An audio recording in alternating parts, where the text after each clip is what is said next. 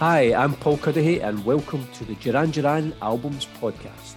And I'm Molly Williams. Join us as we take you on a musical journey of 40 years, 14 albums, countless great songs, and lots of great Duran Duran memories.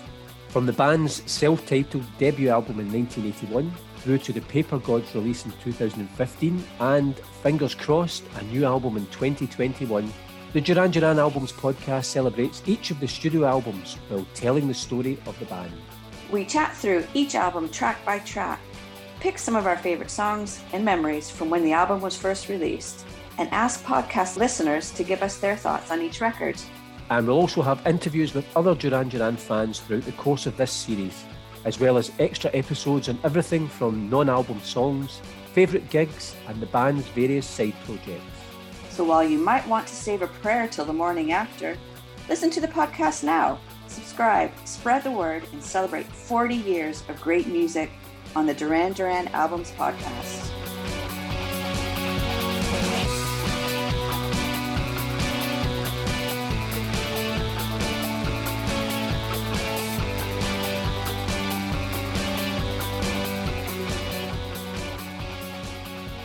Well, hiya, Paul. Here we are again. Time for the episode about the album Rio. I can't wait. Well, do you know, I know you and I have been talking about this before recording, and I'm really excited about this. I've loved listening to the album when I'm out walking, at the gym, driving, sitting in the house. And I mean, it's as good, if not better, than I remember it from back in the day when I first got it. And we have talked about it in every single episode, but this music just so evokes the memories, doesn't it? But, like you, I have been listening to this album now on my road trips up to the Lake District, when I've been out walking the dog. And I think it will end up becoming almost like the soundtrack of summer 2021 for me. So, yeah, that's got to be a powerful, good thing.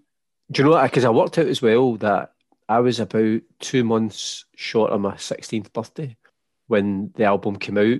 And it's, that way it's trying to remember back to being that age. So I would have been at the end of what would be in Scottish schools 5th year. So I was probably just on the verge of failing quite a lot of exams at that point. So Rio would have been my consolation as I performed abjectly in exam after exam and then went to my room and just listened to Rio to take my mind off it.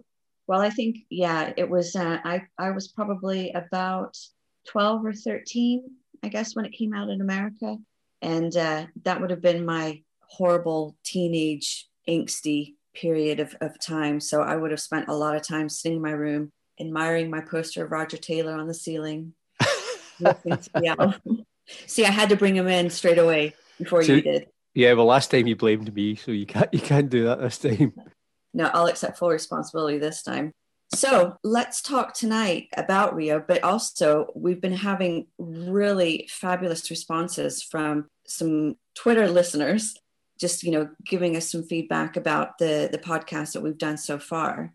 And funnily enough, they wanted to know a little bit more about us. We're becoming the rock gods that we are in here. That we always dreamt of. Well, do you know, it's funny because somebody had just got in touch with us via Twitter, and they actually had said they weren't sure if they had missed the bit where we spoke about how we had got together to do this podcast. People might have seen it last week on the Twitter feed that I'd done a blog for the 8 Albums website, which is run by a couple of guys, one of whom is a mutual friend, Stephen Keedy. And it was him that put us in touch together because I think there's been about 50 or 60 people. And what they do is you choose your 8 albums that mean the most to you and you rate a wee bit about them. And I think of all the people, you and I are the only two that chose Duran Duran, and coincidentally, Duran Duran's Rio album. It's astounding because, we are probably of an age generation. I think Steve is just a little bit younger than us, but surely as music lovers and with that many music lovers that have contributed so far to 8 albums, that there would have been more of us that would select Duran Duran. So I don't know, maybe it just speaks to the fine taste that we have, Paul. But have you seen a listing of the sorts of people that have contributed to 8 albums? I feel in quite distinct company because Ian Rankin has even done his list of 8 albums. So I think it's pretty impressive. And maybe this will just kind of open up avenues for people just to go, yeah, I just remember Duran Duran to be this pretty boy pop band. Maybe I'll give another listen to it and realize that they are the fine musicians that we all know and love. Well, on that, Stephen Keady, who we were mentioning, who runs this 8 albums website, and I think it's well worth checking out, actually, because I've discovered some new music from people's recommendations. It's been great. But Stephen, because he'd put us together to start this podcast, and he's had a listen to the episodes as well, I think he started listening. Certainly listened to the first album and was complimentary of 1 or 2 songs. Well, I think that's probably just Steve's payback to me, because he has always been a massive Oasis fan. And I've always just ripped him to shreds about that one, because they're just a Beatles cover band anyways. Yeah, I like Oasis as well, actually. Yeah, but I noticed on your list that you're also a Beatles fan. So props to you on that one. And you've contributed a blog post to that, haven't you, as well, about the link between that website and us? Yeah, basically just explaining how this podcast came to be born, really. But to go back to some of the comments that the listeners have posted into us, our friend Scott from West Point, he was giving us a lot of interesting information about our challenge in our chat around instrumentals in Tel Aviv, which I found really interesting. And what that made me do is I went out to find that version of Tel Aviv with the lyrics to it. And I have to say, I can see why they went with the instrumental. See, the thing is, I don't disagree with you, but a caveat that even with the new tune, they should have still stuck some lyrics on it. And I'll never change my mind on that. So shall we just crack on with, let's talk about Rio, our favorite album. The notes that I have here, it was released on the 10th of May, 1982 in the UK. But then it wasn't until November 1982 that the remixed and re-release was put out over in America. One of the things that I found quite interesting was the UK release was produced by a guy called Colin Thurston, who was a mega producer for the likes of David Bowie and Iggy Pop. So, he had some real strong credentials and that sort of thing. And then when it got to trying to get it released out to the American market, they were really trying to they're trying to move Duran Duran away from the New Romantics label, because that was a very British tag. So they wanted to kind of promote Duran Duran to be this dancey kind of band. So they got David Kirschenbaum in to remix probably 3/4 of the album, I think, that he ended up doing to try to appeal to the clubby dance market in America. Because it's interesting, well, obviously the fact that both the US and the UK versions still had the same track listing, which is good, because obviously there was a difference with the first album that we talked about. And also I was just going to say that this podcast is actually going to go out on the 39th anniversary of the actual release, which is just a wonderful coincidence. But I always find it quite curious that, the fans in America and the fans in the UK we end up loving the same band and the same music and the same songs, and probably now it's evolved, so we're kind of both on both sides of the Atlantic listening to the same music. But at the time when maybe Duran Duran found it easier to become established over here, but they maybe had to slightly tweak their sound, and then that with obviously MTV behind them and all the videos, they kind of conquered America, I suppose, probably even more than they did the UK. Yeah, I think so. I remember back in the day, it was this absolute zeitgeist. I think that's the right word. It was the second British invasion of music. We had Beatlemania back in the 60s, and everything went quiet in America. You just had your American pop rock going on during that course, and then bam, come in the early 80s, and Duran Duran were just like whoosh, they opened the floodgates. And then with MTV, like you said, that was a major seller, I think, for Duran Duran into the American market, because they were just so visual. And I've commented it on previous episodes that each member of Duran Duran had a particular look, so they could appeal to that much broader of an audience, really, because you might be a favorite of Simon's suntanned bad boy look, or you could be really into Andy's guitar greatness, really. Just before we start talking about the track by track, I got this book last week called Duranalysis, Essays on the Duran Duran Experience by Morgan Richter. And apologies to Morgan if I've mispronounced her surname. And it's really kind of hard, like a series of essays just about the Duran Duran phenomenon. She's an American fan as well. So I was just going to read this wee bit. It's just all about, it kind of sets up Duran Duran, that clash with what came before, because it kind of sums up what happened with them in the 80s. So I was just going to read this. So Morgan writes, the Sex Pistols formed in London in 1976, howled for anarchy in the UK. The Clash formed in London in 1977, voiced dark fears of looming civil war. Discharge formed in Stoke-on-Trent in 1977, called for fighting corrupt systems. The Exploited formed in Edinburgh in 1979, protested the dearth of prospects for a better future. Duran Duran formed in Birmingham in 1978, sang about cherry ice cream smiles and paradisical one-night stands, and they sang this while looking fabulous in pastel silk and cavorting with leggy models on yachts, or while strolling on white beaches under violent skies and far-off lands. The punk crowd despised them. Go figure. And I thought that sums it up, because I've seen a few interviews, like, you know, that way when you get music shows looking back in the 80s and you'll have some of the kind of right-on artists at the time that were maybe more, certainly in the UK, politically to the left, were very anti-Thatcher, and there's a whole kind of movement. You know, their songs were reflecting a lot of the kind of social things that were going on at the time. Duran Duran seemed to them, they're almost like, not hate figures, but they do seem to epitomise everything that was wrong with that kind of greed is good type culture that was prevalent at the time. I always think it was a kind of, you know, not every band is ever political. I thought they just were a pop band that were having a good time, and I always liked that. From what I understand, it was an absolute deliberate act of theirs to be the antithesis to the punk movement, because, you know, it's like you said, there were all the issues with Thatcherism and that sort of thing. And it was about the time of the Falkland War. Things were just pretty downbeat and angsty, I guess. And along come these five guys in Birmingham, like, hey, let's just be light and cheery and colorful. And, you know, I think it definitely pepped up the musical landscape, and thank God for that. Really, I think it was probably what was needed for the times of just really heavy real life, have a bit of escapism going on.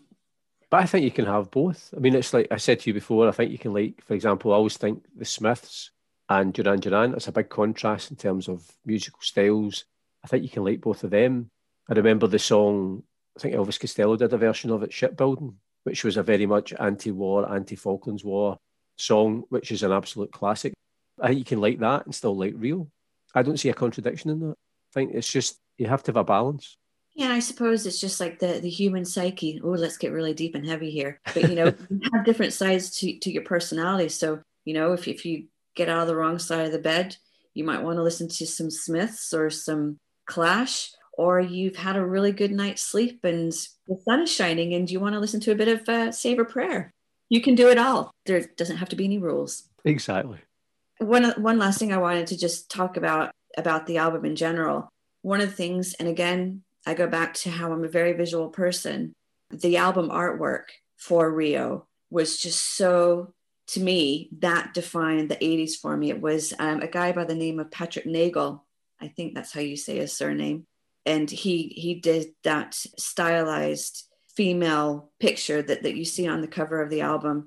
And then I think he went on to have showings at galleries and that sort of thing. But it became so, the colors black and silver, and Patrick Nagel artwork, just, that is the 80s to me. It speaks that it's a timeless piece of art, both musically and the visuals. Nice link there. Excellent. Shall we crack on with the track listing then? Let's go for it. So the first track that I had listed was the eponymous Rio. What are your thoughts on that one then? You know, that way every time I'm listening to the album now, and I keep thinking how the first track's always really important to me, and then I'm always listening to them in chronological order, and then I'm thinking, I wonder how you're listening to the album, and whether you just, especially because Rio kind of, you know, that way even now, if you listen to it on one of the streaming services, there's still a wee bit of you that thinks, because at first it starts playing but there's nothing there until it slowly builds, and you're thinking, I wonder is it working? So I wonder if that point you flick ahead of it. I love that song. I think that is the song that probably for me epitomises, you know, what we're saying about Duran Duran in the 80s, especially the video when I know I've talked about the lyrics that I love that bit at the end with the like sailing on the yacht, and it's just like do do do do do do. I think that is just absolute fun. I also think in the last episode we kind of spoke quite a lot about the guitars, the drums, the keyboards. I think in Rio, I think you saw a real step up in Simon's vocals. I think they were really strong in terms of his singing throughout the whole album. Because the thing I always think is funny as well about Rio, there's the saxophone solo, which is such an 80s thing. I have this thing that the whole batch of saxophones fell off the back of a lorry and someone sold them to all these bands in the early 80s. So every sort like Duran Duran, Spandau Ballet, everybody had ABC. They all had saxophones on their records. So there was a period in the 80s where if you could play a saxophone, you were making a fortune in pop music. And when pop music changed in the 80s, all these saxophonists were suddenly unemployed. But I think it's a great song. I agree. And exactly like what you said, Simon's voice is just, I think, fine as on this album. You know, that will have been one of the elements that pulled me in, because he just had a brilliant, upbeat, great tone to his voice. It was just so good. And then the video, you know, to go back to what we were saying earlier about, you know, it was kind of the downbeat 80s, and there they are on a yacht in their ice cream colored suits and bouncing away and living the dream that I think, from what I understand, probably was not the norm for the UK population to go abroad for those sorts of holidays. So it was very much aspirational, I think. So yeah, as a teenage girl, I was just like, wow, go away to exotic places like that and dance on yachts. Sign me up, please. Because the thing I always think is, you know, and I'm going to mention it again later on in one of the other songs about how young they are, but either them or the management were really savvy in terms of they got that it wasn't just the music, it was everything. The kind of, you mentioned the artwork of the album, the way they dressed, how they presented themselves in videos. And obviously it coincided with MTV launching, but at the same time, I think they got the fact that you were selling yourself as well in terms of as a product, I suppose. Ultimately, it was the music that backed everything up. But I thought they were probably ahead of their time in terms of, as you say, if you're watching it on TV and there's this, you know, it's bright, it's visual, there's things going on that kind of immediately catches your attention. Absolutely. I think not only were they, you know, just the great musicians, but they were great marketers of themselves. They knew, they just had the right eye on the prize, I think, for that time, and they just plugged right into it. And then, you know, it had to have been like a marriage made in heaven when MTV hooked up with Duran Duran. Who knows, you know, if either of them would have gone on to be as long lasting as either one of them have been without the other. You know, I think it's been a very important relationship between the two of them. Certainly, I think from speaking to you and then speaking to other people in the States, it's definitely that's what made them in the States. But again, going back to the way that they were maybe perceived then and now here, again, I think it was, you could still be political and politically on the left in the UK and be against Thatcher and all the terrible divisive things she did to our country and to the rest of the UK as well, and still listen to Duran Duran. I don't see the contradiction. And the other question I was going to ask you right when I was listening to this is, and there might not be an answer, and if anybody has the answer, they can get in touch with us. Who is Rio and why is she dancing on the sand? I wrote that down. I thought I'm curious about that. Oh, I don't know. I always attribute all this sort of stuff as Simon was always a bit of a stud muffin in my eyes. So I'm sure Rio had to been one of his girlfriends. That is not based in any fact that I have found anywhere. I've never seen any discussion about it, but yeah. Well, listen, I know we're only one track in, but I think again, when people ask me what my highlight of this episode is, it's been you called Simon Le Bon a stud muffin. and yeah, I just don't have another word for him. That's what he is. Even though Roger's my one true love. There's nothing I can add to that, Molly. Let's move on that. So I'm being purist this week with following the track listing in order, rather than how I might have put it together on my Spotify playlist. So hopefully I'm pleasing you, Paul, on this one. So the next track was My Own Way. And apparently, my interesting facts on this one were that it's never appeared on any of the Duran Duran compilations. And apparently, it was released as a single before the album was released, kind of as a segue between the two albums. Well, do you know, it's funny because obviously the album version's different from the single.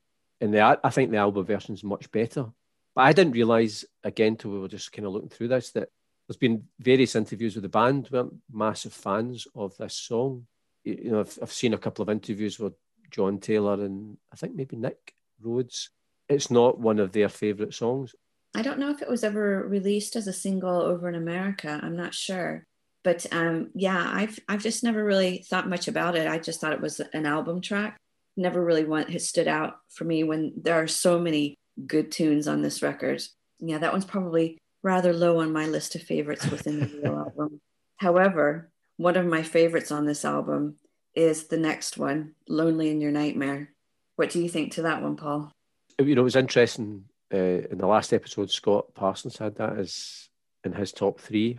I love the start of the song with just the kind of guitar riff, quite simple, and I suppose the harmonies and the chorus as well. I think it's a beautiful song. There's one or two songs, well, in fact, there's more than one or two songs on Rio that could easily have been singles. I think this is one of them, and I think this is when you have songs of that quality on the album and they don't become the singles, then you realise it's a great album. I think that's a stunning song, actually. I do as well. It's so kind of melancholy, but still has a lovely beat to it. And I just remember, I think probably I would have listened to it, stopped the tape, rewound, listened to it, stopped the tape, rewound. I would listen to that song on a loop. It was, again, to go back to my navel-gazing teenage years, that one spoke to me. And I was always so angsty about things like, oh, Simon, he understands. I am so lonely. How scary is this? An insight to a teenage girl's mind.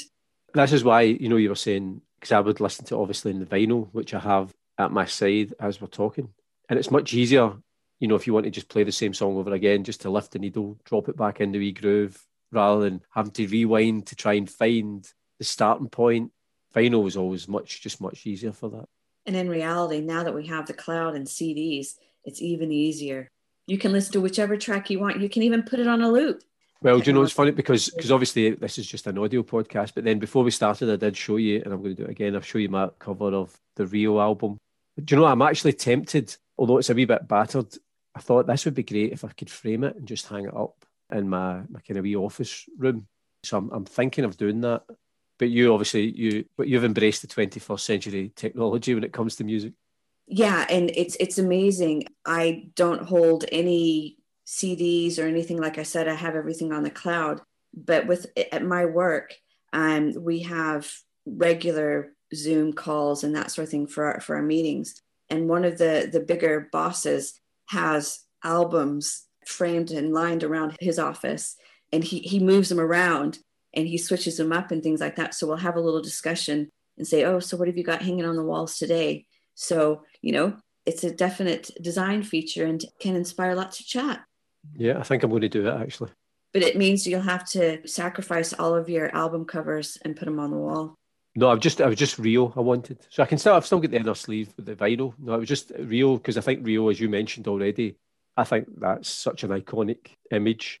I think I mentioned in previous podcasts that back in the day, the local record store would always save all the promotional material for Duran Duran for me. And I had a lot of cutouts and things like that. I think, it's a shame I got rid of those. But then I think probably as a something aged woman these days, it would be a little bit weird if I had cardboard cutouts of an 80s pop band on my wall.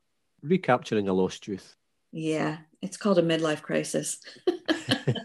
Right, so now I'm thinking twice about framing my album cover in case people think I'm having a midlife crisis. No way. Album covers are fine. I think that's totally respectable. Cardboard cutouts of the band, not so much. Fair enough.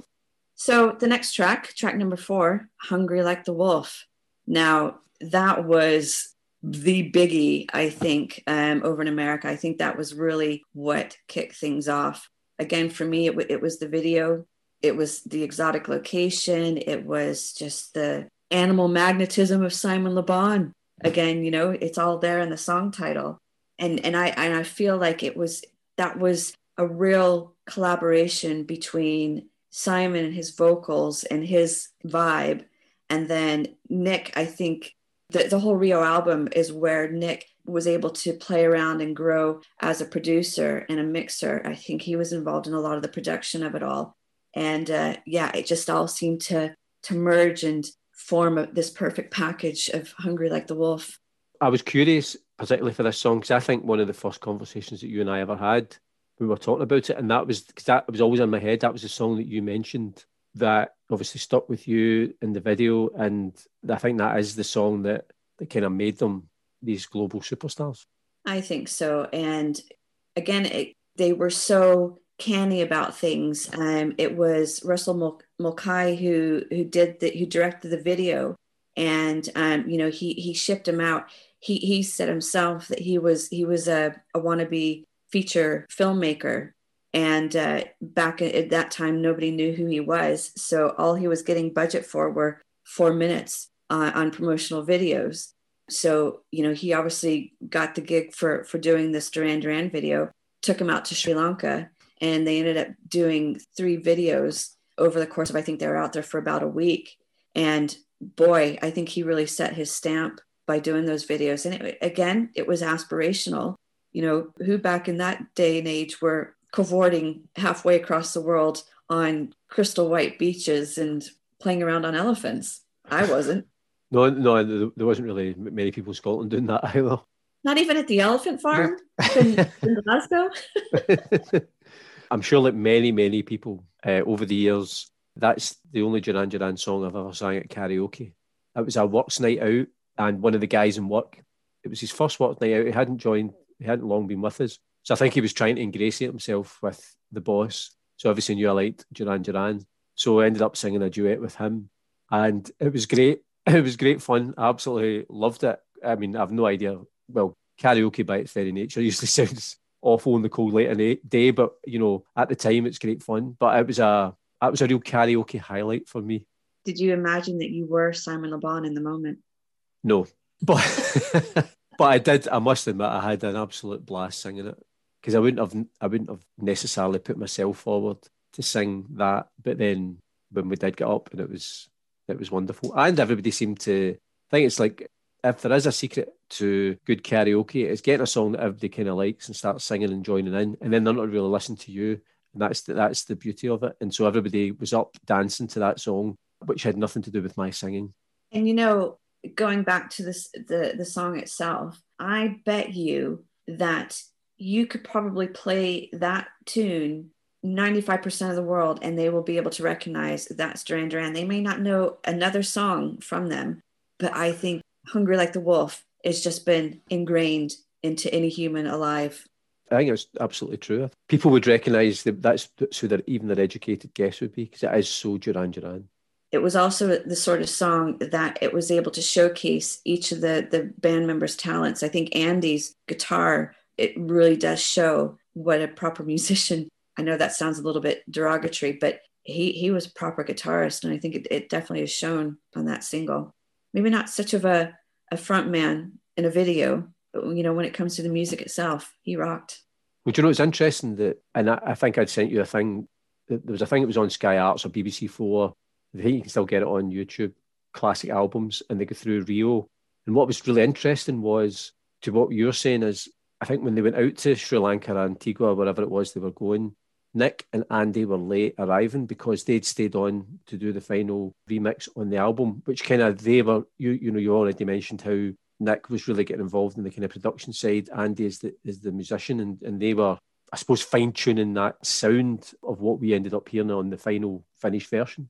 And I love the story that Nick tells about that, because, he was the one that was like vampire white he wore the makeup and that sort of thing. And he was telling the story that he got off the plane totally decked out in black leather, all of his full face makeup and everything like that, walks out into the sauna that is Sri Lanka.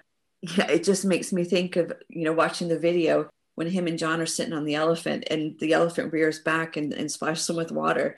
I can just imagine Nick Rhodes in his head going, but my hair. Doesn't take away from his, his brilliant musicmanship.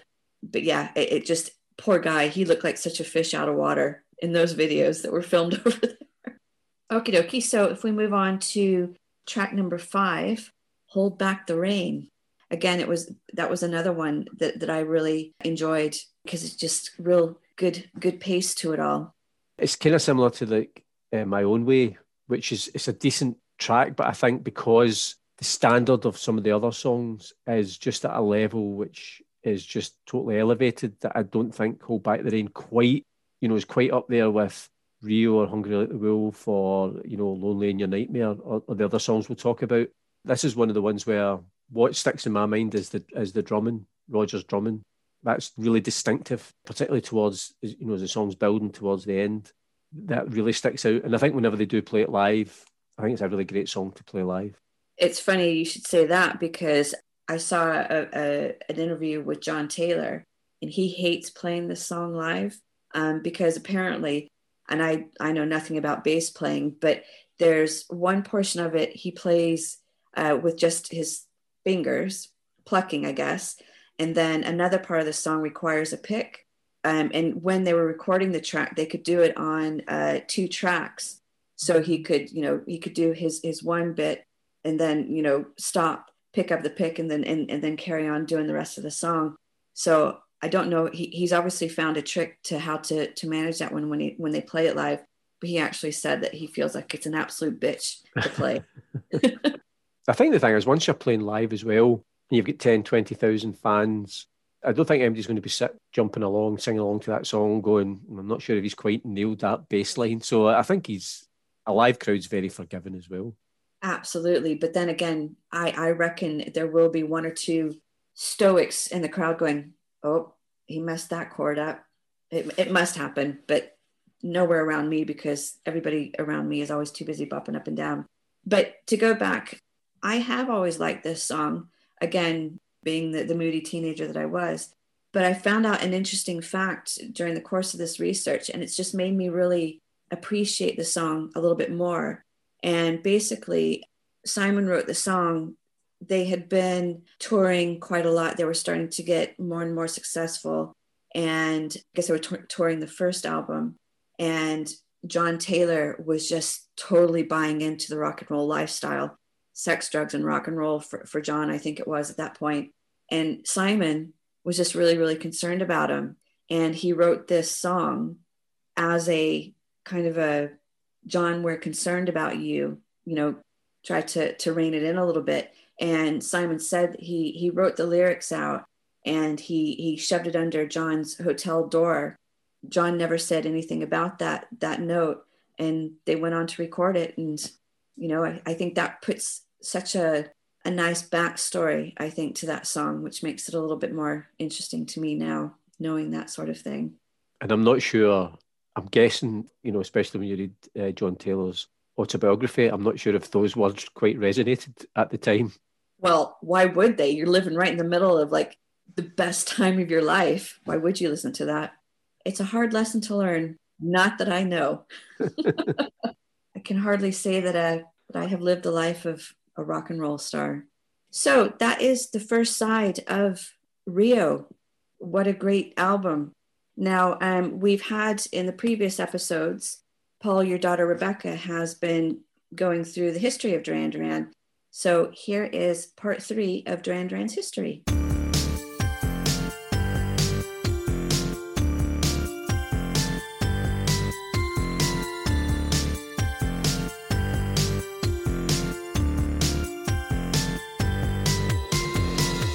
The Story of Duran Duran, Part 3. Duran Duran's second studio album, Rio, was released worldwide on May the 10th, 1982, and it would prove to be a global success for the band, reaching number 2 in the UK, number 1 in Australia and Canada, and eventually hitting number 6 in the US Billboard chart by the following March after it was remixed and reissued in late 1982.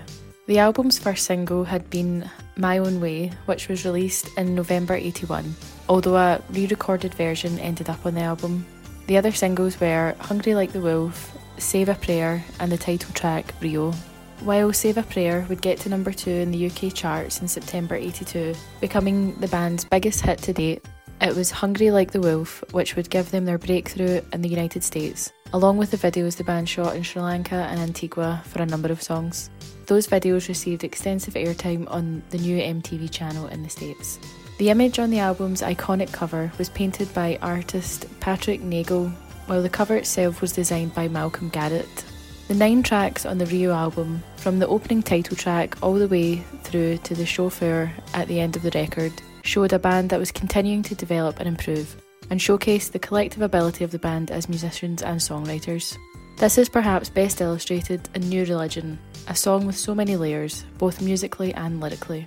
Throughout the year, Duran Duran toured the Rio album in the UK and beyond, playing to sell-out crowds, and that continued into 1983, during which time the band released the standalone single, Is There Something I Should Know, which gave them their first UK number 1. That song subsequently found its way onto the American re-release of their debut album. In 1983, Duran Duran also started writing and recording their third studio album, which would become Seven and the Ragged Tiger.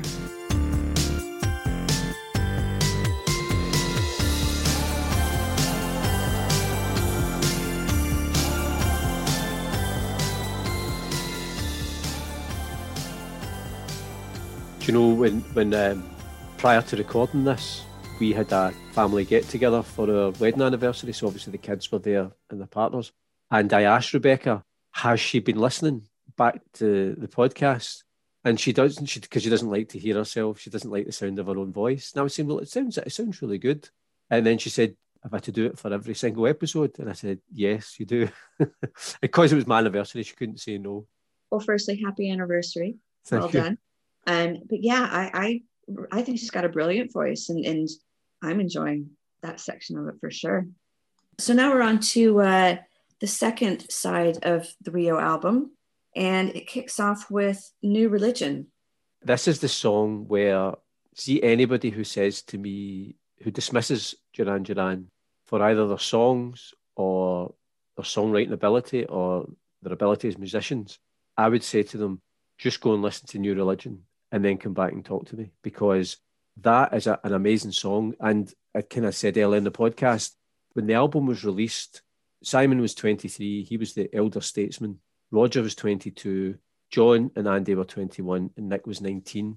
And the reason I wrote it down, because I thought, how can these guys, these are just young men. I mean, Nick's still a teenager, and they write a song like New Religion, which is just extraordinary. And I think because of Save a Prayer, which we're going to talk about, is my favourite song. But that song, for me, should dismiss anybody who argues against Duran Duran's ability as musicians, as songwriters, as lyricists, as vocalists.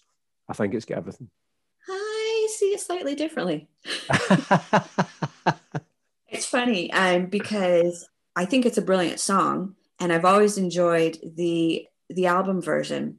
And then during the course of listening to this over the last week or two, I have come across a couple of live versions. And as I'm sure most of you will know, it's kind of a person talking to themselves. You've got the one bit where Simon is singing, and then the other bit in response is Simon rapping.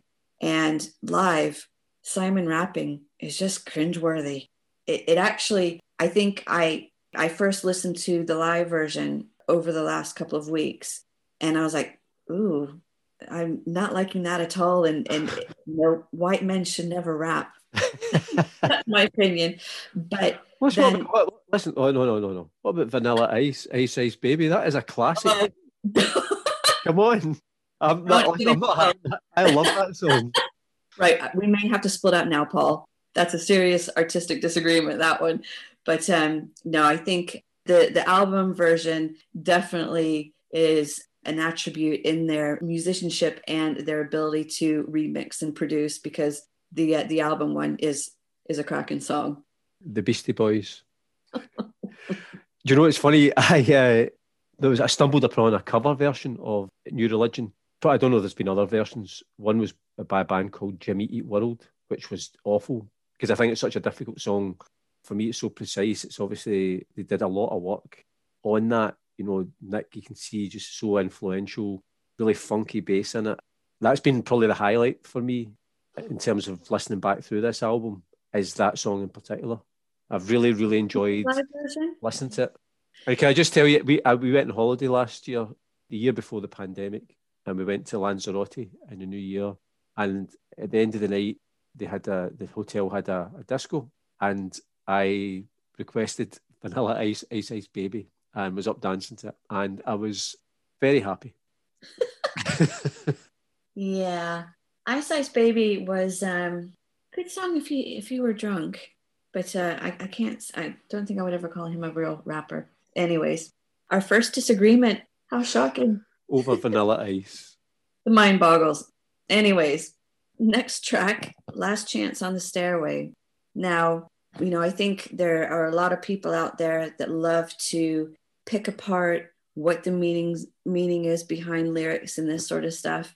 And I actually came across a website that was trying to decipher what Simon was trying to say within this song. And going back to my stud muffin reference with Simon, that's pretty much what people were coming up with, that basically he'd been caught cheating and the song was about sexual frustration. So, you know, I know that we've kind of talked about Duran Duran coming about when we were teenagers and that sort of thing, but we've never really talked about how it might have informed our adult selves and that sort of stuff. But I think, you know, for me, I can get that. Just the vibe of the song is about sexual frustration and just having to get it all out there. But yeah, I think it's a pretty good tune. And it is probably, again, defining teenage years and growing up. To go back to your earlier point, I've never really seen Simon Le Bon as a stud muffin, but that phrase is going to be stuck in my head now forever. It's going to be a literal. Thank you for that. Again, this is another song which I think is right up there with the best songs on the album. I think it's absolutely brilliant and probably could and should have been a single. I tell you one thing I used to do when I was a teenager, prior to learning to play the guitar, decidedly average. I used to have a squash racket. Squash was quite big back in the day. And so I improvised that as a guitar. And when I was just playing the songs in my bedroom and imagining myself as a pop star, and like I would have the squash racket out singing along, pretending I was, you know, like this pop superstar singing Last Chance in the Stairway. Not bright enough to realise that if I just learned to play the guitar, I could have actually done the real thing. So I could honestly, I was brilliant on the squash racket playing that song. Again, it all goes back to the different ways that guys and girls listen to music. You know, guys are there standing in front of the mirror doing their rock god guitar arm swing on their squash racket, and girls are staring at the poster of the album going, oh, he's so dreamy. To be fair, there's probably some women who are listening to this that will be saying, I was imagining being a pop star as well. Not everybody would have been. No, I absolutely concur on that one. There'll be plenty of women who wanted to be the rock god. But as we have talked about in previous podcasts, you seem to think that I have a desire for the karaoke stage when that ain't the case. So yeah, it's just, I've never, ever thought that, yeah, I could be a pop star or a rock star or anything like that. That was never it for me.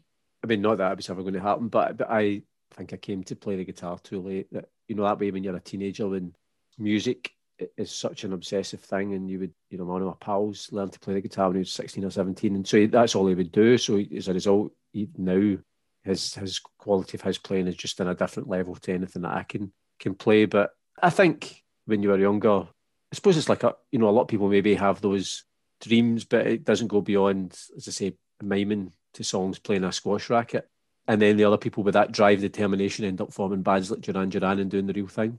Yeah, and what we were talking about before we started recording tonight, you know, Duran Duran are a major influence on so many bands these days. You know, we were talking about Brandon Flowers from The Killers.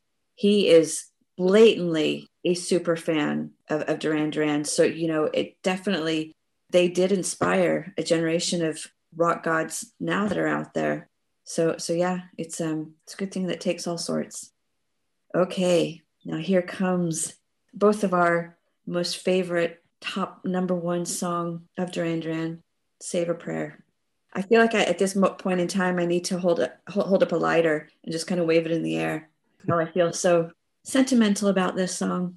Because it's funny, I think this song, to an extent, is a kind of renaissance. Because, you know, in the back of, remember the terrible terrorist attack in Paris? I can't remember offhand the name of the band who did a cover version. That was one of the songs that they would do a cover version of. And remember their concert was attacked. And I think in the back of it became a song of, you know, hope and unity and solidarity and the sense that what unites us is more than what divides us. And it's such a beautiful song, I think, for that to be. And I'm not sure if it was in the back of that. I remember seeing a video of a live concert where it's really just Simon, and I'm not sure if maybe Nick, and it's a really stripped down acoustic version of that song, and it's absolutely stunning. And I think it's one of those that it has slightly morphed over the years. If you see Duran Duran perform versions of it later on, it's only gotten better somehow, and it's just a fantastic timeless quality to that one, because I think, you know, if there was somehow a human being on this planet who had never heard that song and it was played for them tomorrow, I think it would be recognized, that it would be fresh, even if it was, you know, brand new to them today. The band, as we're speaking there, I just checked, it was Eagles of Death Metal was the band that it was their concert was attacked. But I think they did that was a cover version, you know, and I think that was, as I say, I think it became a song, kind of like the Oasis Don't Look Back in Anger became a kind of song of unity in the back of the terrible attack in Manchester, that actually sometimes, and it kind of, that song kind of sprung from just people gathering in Manchester, and a woman starts singing it, and before you know it, it becomes something, as music can do, can bring you together, and the kind of sentiment behind it, and the sense that it's something that we all have in common. And I just love that about Save a Prayer. I love it about Don't Look Back in Anger. These things out of the most terrible and awful of circumstances, that something can, like music, can bring people together. And it's interesting that it's a metal band that did this cover version, you know, so that just speaks to the quality of the song, that if it can be covered by a metal band, it was created by a pop band, there could probably be a country version out there for all we know. But yeah, again, it speaks on so many different levels. So, you know, I guess that would be the true definition of an anthem, you know, that it can speak over so much time to so many different people for so many different reasons. And just talking about cover versions, I stumbled upon on Spotify a Duran Duran tribute album. So it's like 14 or 15 songs covered by different bands, and some, I don't know if it's a female artist or a band, Eve's Plum, record a really kind of quite gentle and soft version of Save a Prayer, which is worth checking out. Excellent. I shall add that one to my list. So that takes us then to the last track of the Rio album, The Chauffeur. Well, after the way I was going on about New Religion, and we did quite agree, what's your thoughts on The Chauffeur then? I love this song. It just, from what I understand about it, it was, again, one of those poems that was sitting in Simon's book that he brought to the audition. But I really feel like this was a Nick song. And I think it was this song that he started to use samples. And it was, I think there was a new, synthesizer keyboard that had just come out recently. And he started playing around with it. And I think that this song really just kind of defines Nick's production capabilities. I think it is just so evocative of the time. I always think of the black and white video and kind of a film noir look to it all, very, very stylish. And again, I think it's just very much a Duran Duran sound. And it's not the poppy bouncy sunshine of Rio or Hungry Like the Wolf, but I still think this kind of harks back to, I think, the first album, a little bit more moody, and again, just the black and white feel to it. Like I often say, the first track in an album is quite important to me. I also think the last track, and I think sometimes bands, there's sometimes you listen to an album where sometimes you kind of run out of ideas or energy. So sometimes the album ends with a whimper rather than a bang. And Tel Aviv, the first album, kind of did that to me. I felt the Chauffeur with this album is amazing. And I wrote down, I think Nick is amazing on this song, but I also think Simon's vocals are absolutely brilliant, really, really stand out. It was interesting. I hadn't really come across it much. There's an acoustic blue silver version of the song where Andy's playing an acoustic guitar over it, which is a really stripped back guitar based version of the song, which is really great. And also on that Covers album that I was talking about, a band called the Deftones do a version of the Chauffeur, which is brilliant as well. But I think what we listen to at the end of the album, to me, that when you get to that last song and you hear that and you get to the end of it and you think, I've just listened to something special in terms of the whole album, that it starts with Rio, goes all the way through all those songs and finishes with something like that. And you think, that's impressive. Absolutely. And this has to be the reason why this album appeared for both of us in our 8 album choices of our lives, because, I think we beg to differ on our opinions on one or two of the songs kind of thing. But in general, we just love this album. And when I was speaking to my friends, telling them that we were going to be doing this recording of Rio, a couple of them actually said, I was never a big Duran Duran fan, but I recognized all of these songs on this album. So they obviously had it in their repertoire, back in the day. So yeah, it's just, whilst we consider ourselves Duran Duran fans, I think it's just people who are fans of music just love this album. What we wanted to include now within the podcast are some of the top 3s that some of the podcast listeners have actually posted into us. We've had interviews with David Orrick, Guy fans of Duran, and we've heard from Scott, his top 3. But now we've got another top 3 choices from one of our Scottish listeners, Lindsay Scott.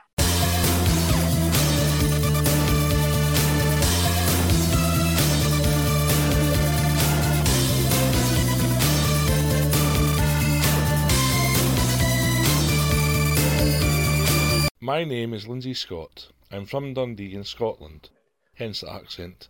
Been a fan of Duran Duran since 1985 when A View to a Kill was released. Prior to that, I quite liked the band, but the poster boy image did put me off, I have to say. So basically, I've actually changed my top 3 since I tweeted, slightly. My favourite song is still Ordinary World. It's got very strong lyrics. I really like the emotion of the song. Excellent guitar solo by Warren. No wonder it won an Ivor Novello Song Award, because it's got so much melody. I mean, there's so many changes to the song. I just think it's an excellent piece of work. My second favourite, still, I haven't changed this one, is the number 30 single from 1989. I can't believe it only got to number 30. Do You Believe in Shame? The song, of course, was about the death of a friend. It's a very sad song. I just loved it the moment I heard it. I just felt that I really liked the atmosphere of the song. It was a moody kind of song. I just really liked it. A real change for the band.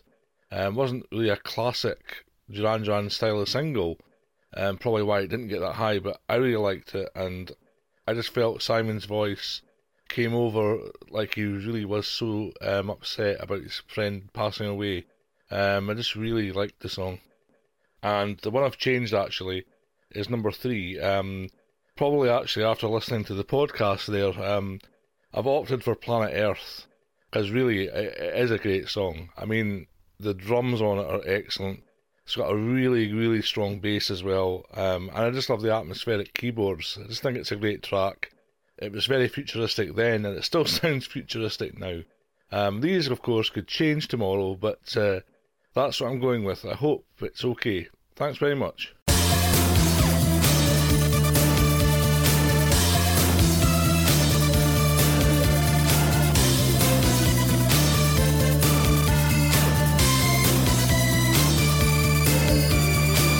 So, Paul, obviously, we have been going through our impressions and research on the Rio album, but you've had a chance to interview a lady by the name of Annie Zalewski, who is it just tomorrow? I think her book is being released, 33 and a Third. That is an in-depth look on the Rio album, and it includes chats and interviews with the band. I'm quite excited about it coming out. I've pre-ordered it, although I think the physical copy of the book comes out in the States before it comes out in the UK. So I might have to wait a wee bit longer. But it is, as you say, it's an in-depth look at the album, not only musically, but she's based in the States. So I think she looks at the kind of visual side, the videos, kind of what you've been saying about it as well. And as you say, she speaks to the band and gets their thoughts on it. So yeah, this is just what we're going to do, I think, similar to when we did the interview with David, is we'll just do a wee clip. And then what we'll do is we'll stick up the full interview with Annie as a bonus episode that people can listen to what she's got to say about the book. And then also she, at the end of that interview, she chooses her top 3 as well. So it was just quite interesting to hear. Annie Zalewski, award-winning author, editor, journalist, and author of the new book on Duran Duran's Rio album on the 33 and a Third imprint from Bloomsbury. Welcome to the Duran Duran Albums podcast. Thank you for having me. I'm thrilled. And I have to say, I know we were chatting before I started recording, this for me is one of the most eagerly anticipated books of the year. Once I saw the publicity about it, and I just love the whole idea of you writing a book on, for me, what is one of certainly the album of the 80s, but one of my favourite albums. I love hearing that because it's been really illuminating and gratifying and, even a little overwhelming just to kind of see people's reactions to it. I've had some people reach out telling me personal stories, their relation to the album. I've heard so many people say, this is the first record I ever bought. I've had so many people say, I'm so glad that Duran Duran's finally getting their due. I'm so glad that people are recognizing this album. It feels like, and I'm a longtime fan too, but it really feels like it's, I feel like this is like a triumph for fans too, because I think being a Duran Duran fan, sometimes you tell people that and they're just like, they give you a look and they're like, really? And true fans are just like, I know what's really up, but, I think it's a really kind of a mark of, it's a badge of honor that's saying, hey, this band is important. This band's music is important. This band's music is good. And this band's music deserves to be examined in a way, in a really, thoughtful, analytical way. I'm thrilled that I was able to kind of do that with the book and dive into it. That's one of the things that I've always argued for. And like you, I've probably had the same reaction from people over the years when you say that's your favourite band. I've always felt they're underestimated and underappreciated as songwriters and as musicians. And, the very fact that we're talking 40 years after they started releasing albums, to me, is testament to their ability as musicians. I am nodding vigorously right now to every word you just said, because it's true. There in the 80s, there were so many great bands, but there were a lot of bands who were great singles bands. And, they had some really sparkling songs and, they were on they were on top of the pops, they were on the charts, and they had, their shining moments, but then they couldn't sustain it for an entire record, and they couldn't sustain it over, more than a couple of years. Duran Duran not only had these fully formed universes on their albums, including Rio, but you're right, 40 years later, we're still talking about this. They're playing Hyde Park next summer. They're still in America, they're still touring Sheds with Chic, which are like, 20,000 seat places. And I see younger people too really get into the band, which is also really gratifying. And that doesn't happen with a lot of 80s bands either. Yeah, absolutely. I mentioned that the book that you've written on Rio is coming out, and it's a kind of imprint. It's like 33 and a Third books, and it's basically writers take one album and, as you say, dissect it in a really analytical way. And I suppose that's the challenge for you, probably as a writer as much as a fan, because you're then having to really focus on that one album and tell your story, but tell a story as well that will resonate.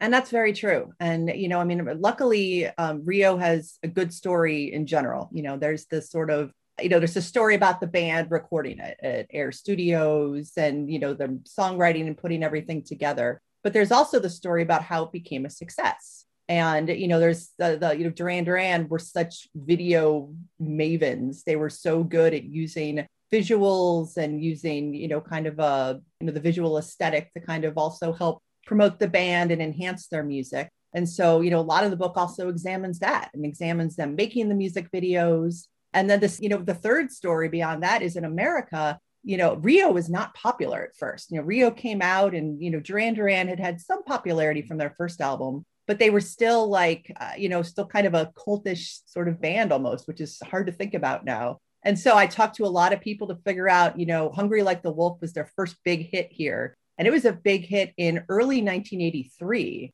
when in England, it was a hit in like May and June of 1982. So it took a little longer for Duran Duran to kind of pick up here. And so, there's that story too. And it's kind of, an underdog story does good. There was a success and then they had American success and it put them on a global level and the rest is history, as they say. And so there's a lot of really interesting threads surrounding the album as well. I think that make it a really compelling piece of music, really. What we were talking about before we started recording tonight, we've had, some great feedback from listeners of the podcast. So please do keep it coming. Send it into the email or post something up on Twitter for us. That would be great and much appreciated. But we've had a lot of American voices. I know that Duran Duran were absolutely massive over in America, so keep it coming. But come on, you Brits, let's hear your opinions. I want to hear your top three as well. Well, as you say, that the more we've got one, obviously Lindsay's from Dundee, so it was nice to hear a fellow Scot talking about his top three. Then we've got another listener who is going to be in the next episode, and he's from England. But anybody, anywhere, if you want to, even if you email us, duranduran@paulcuddihy.com, and then we can kind of correspond. And what people have been doing is then just doing a wee voice recording on the phone and sending us that, and then we can put that onto the podcast. It's brilliant. I think it's been brilliant, just the way that people have kind of taken to it. It's been one of the things that I've really enjoyed about this. And I've enjoyed the passion that people have felt, with Scott having that conversation and him taking the time to record his top three, but also then he got involved in our debate around instrumentals and that sort of thing. So please, if there's something that you want us to talk about, is there something I should know? I see what you did there. I can't believe I did that, but yeah, please do feed it back to us. Always happy to have a lively debate. We don't always have to agree, do we? Well, I think the two things, I thought what I would take away from this episode of the podcast is just like a greater appreciation of Rio. But the two things I've taken away is, obviously, one is I've just outed myself as a Vanilla Ice fan. But then from now until all eternity, every time I hear the name of Simon Le Bon, I'm just going to hear your voice going, Simon's a stud muffin. Please, please, please, somebody get this podcast to Duran Duran so that Paul can meet Simon and I can just watch that interaction. And I will deny all knowledge that I actually said that, told him that. It's going to be out on the air for everybody to hear. It's going to haunt me. That's okay. I stand by it. He is a stud muffin. Always was, always will be. There you go. Well, I think on that note is probably the best. And I suppose the next one, almost as soon as we've finished this, then it gives us an excuse to start listening to Seven and the Ragged Tiger. I'm looking forward to that one. Yeah. So again, if you guys want to have a listen to Seven and the Ragged Tiger yourself, if you have any thoughts on it, please do email us, send us a tweet. Please do get involved. It would be great. And I'm looking forward to listening to that album again. I think I have a feeling my opinions might have changed a little bit now as I've gotten older on this album. So yeah, I'm looking forward to seeing what it brings up for me. Excellent. I'm looking forward to that. Thanks for joining us on the Duran Duran Albums podcast, and we hope you enjoyed the show. If you can subscribe to the podcast and rate and review us, that will help other Duranis to find us. And of course, if you can spread the word about the podcast, all the better. You can also let us know what you think of the podcast. Follow us on Twitter @AlbumsDuran or email us at duranduran@paulcuddihy.com. Join us next time on the podcast, and in the meantime, keep listening to Duran Duran like some new romantic looking for the TV sound.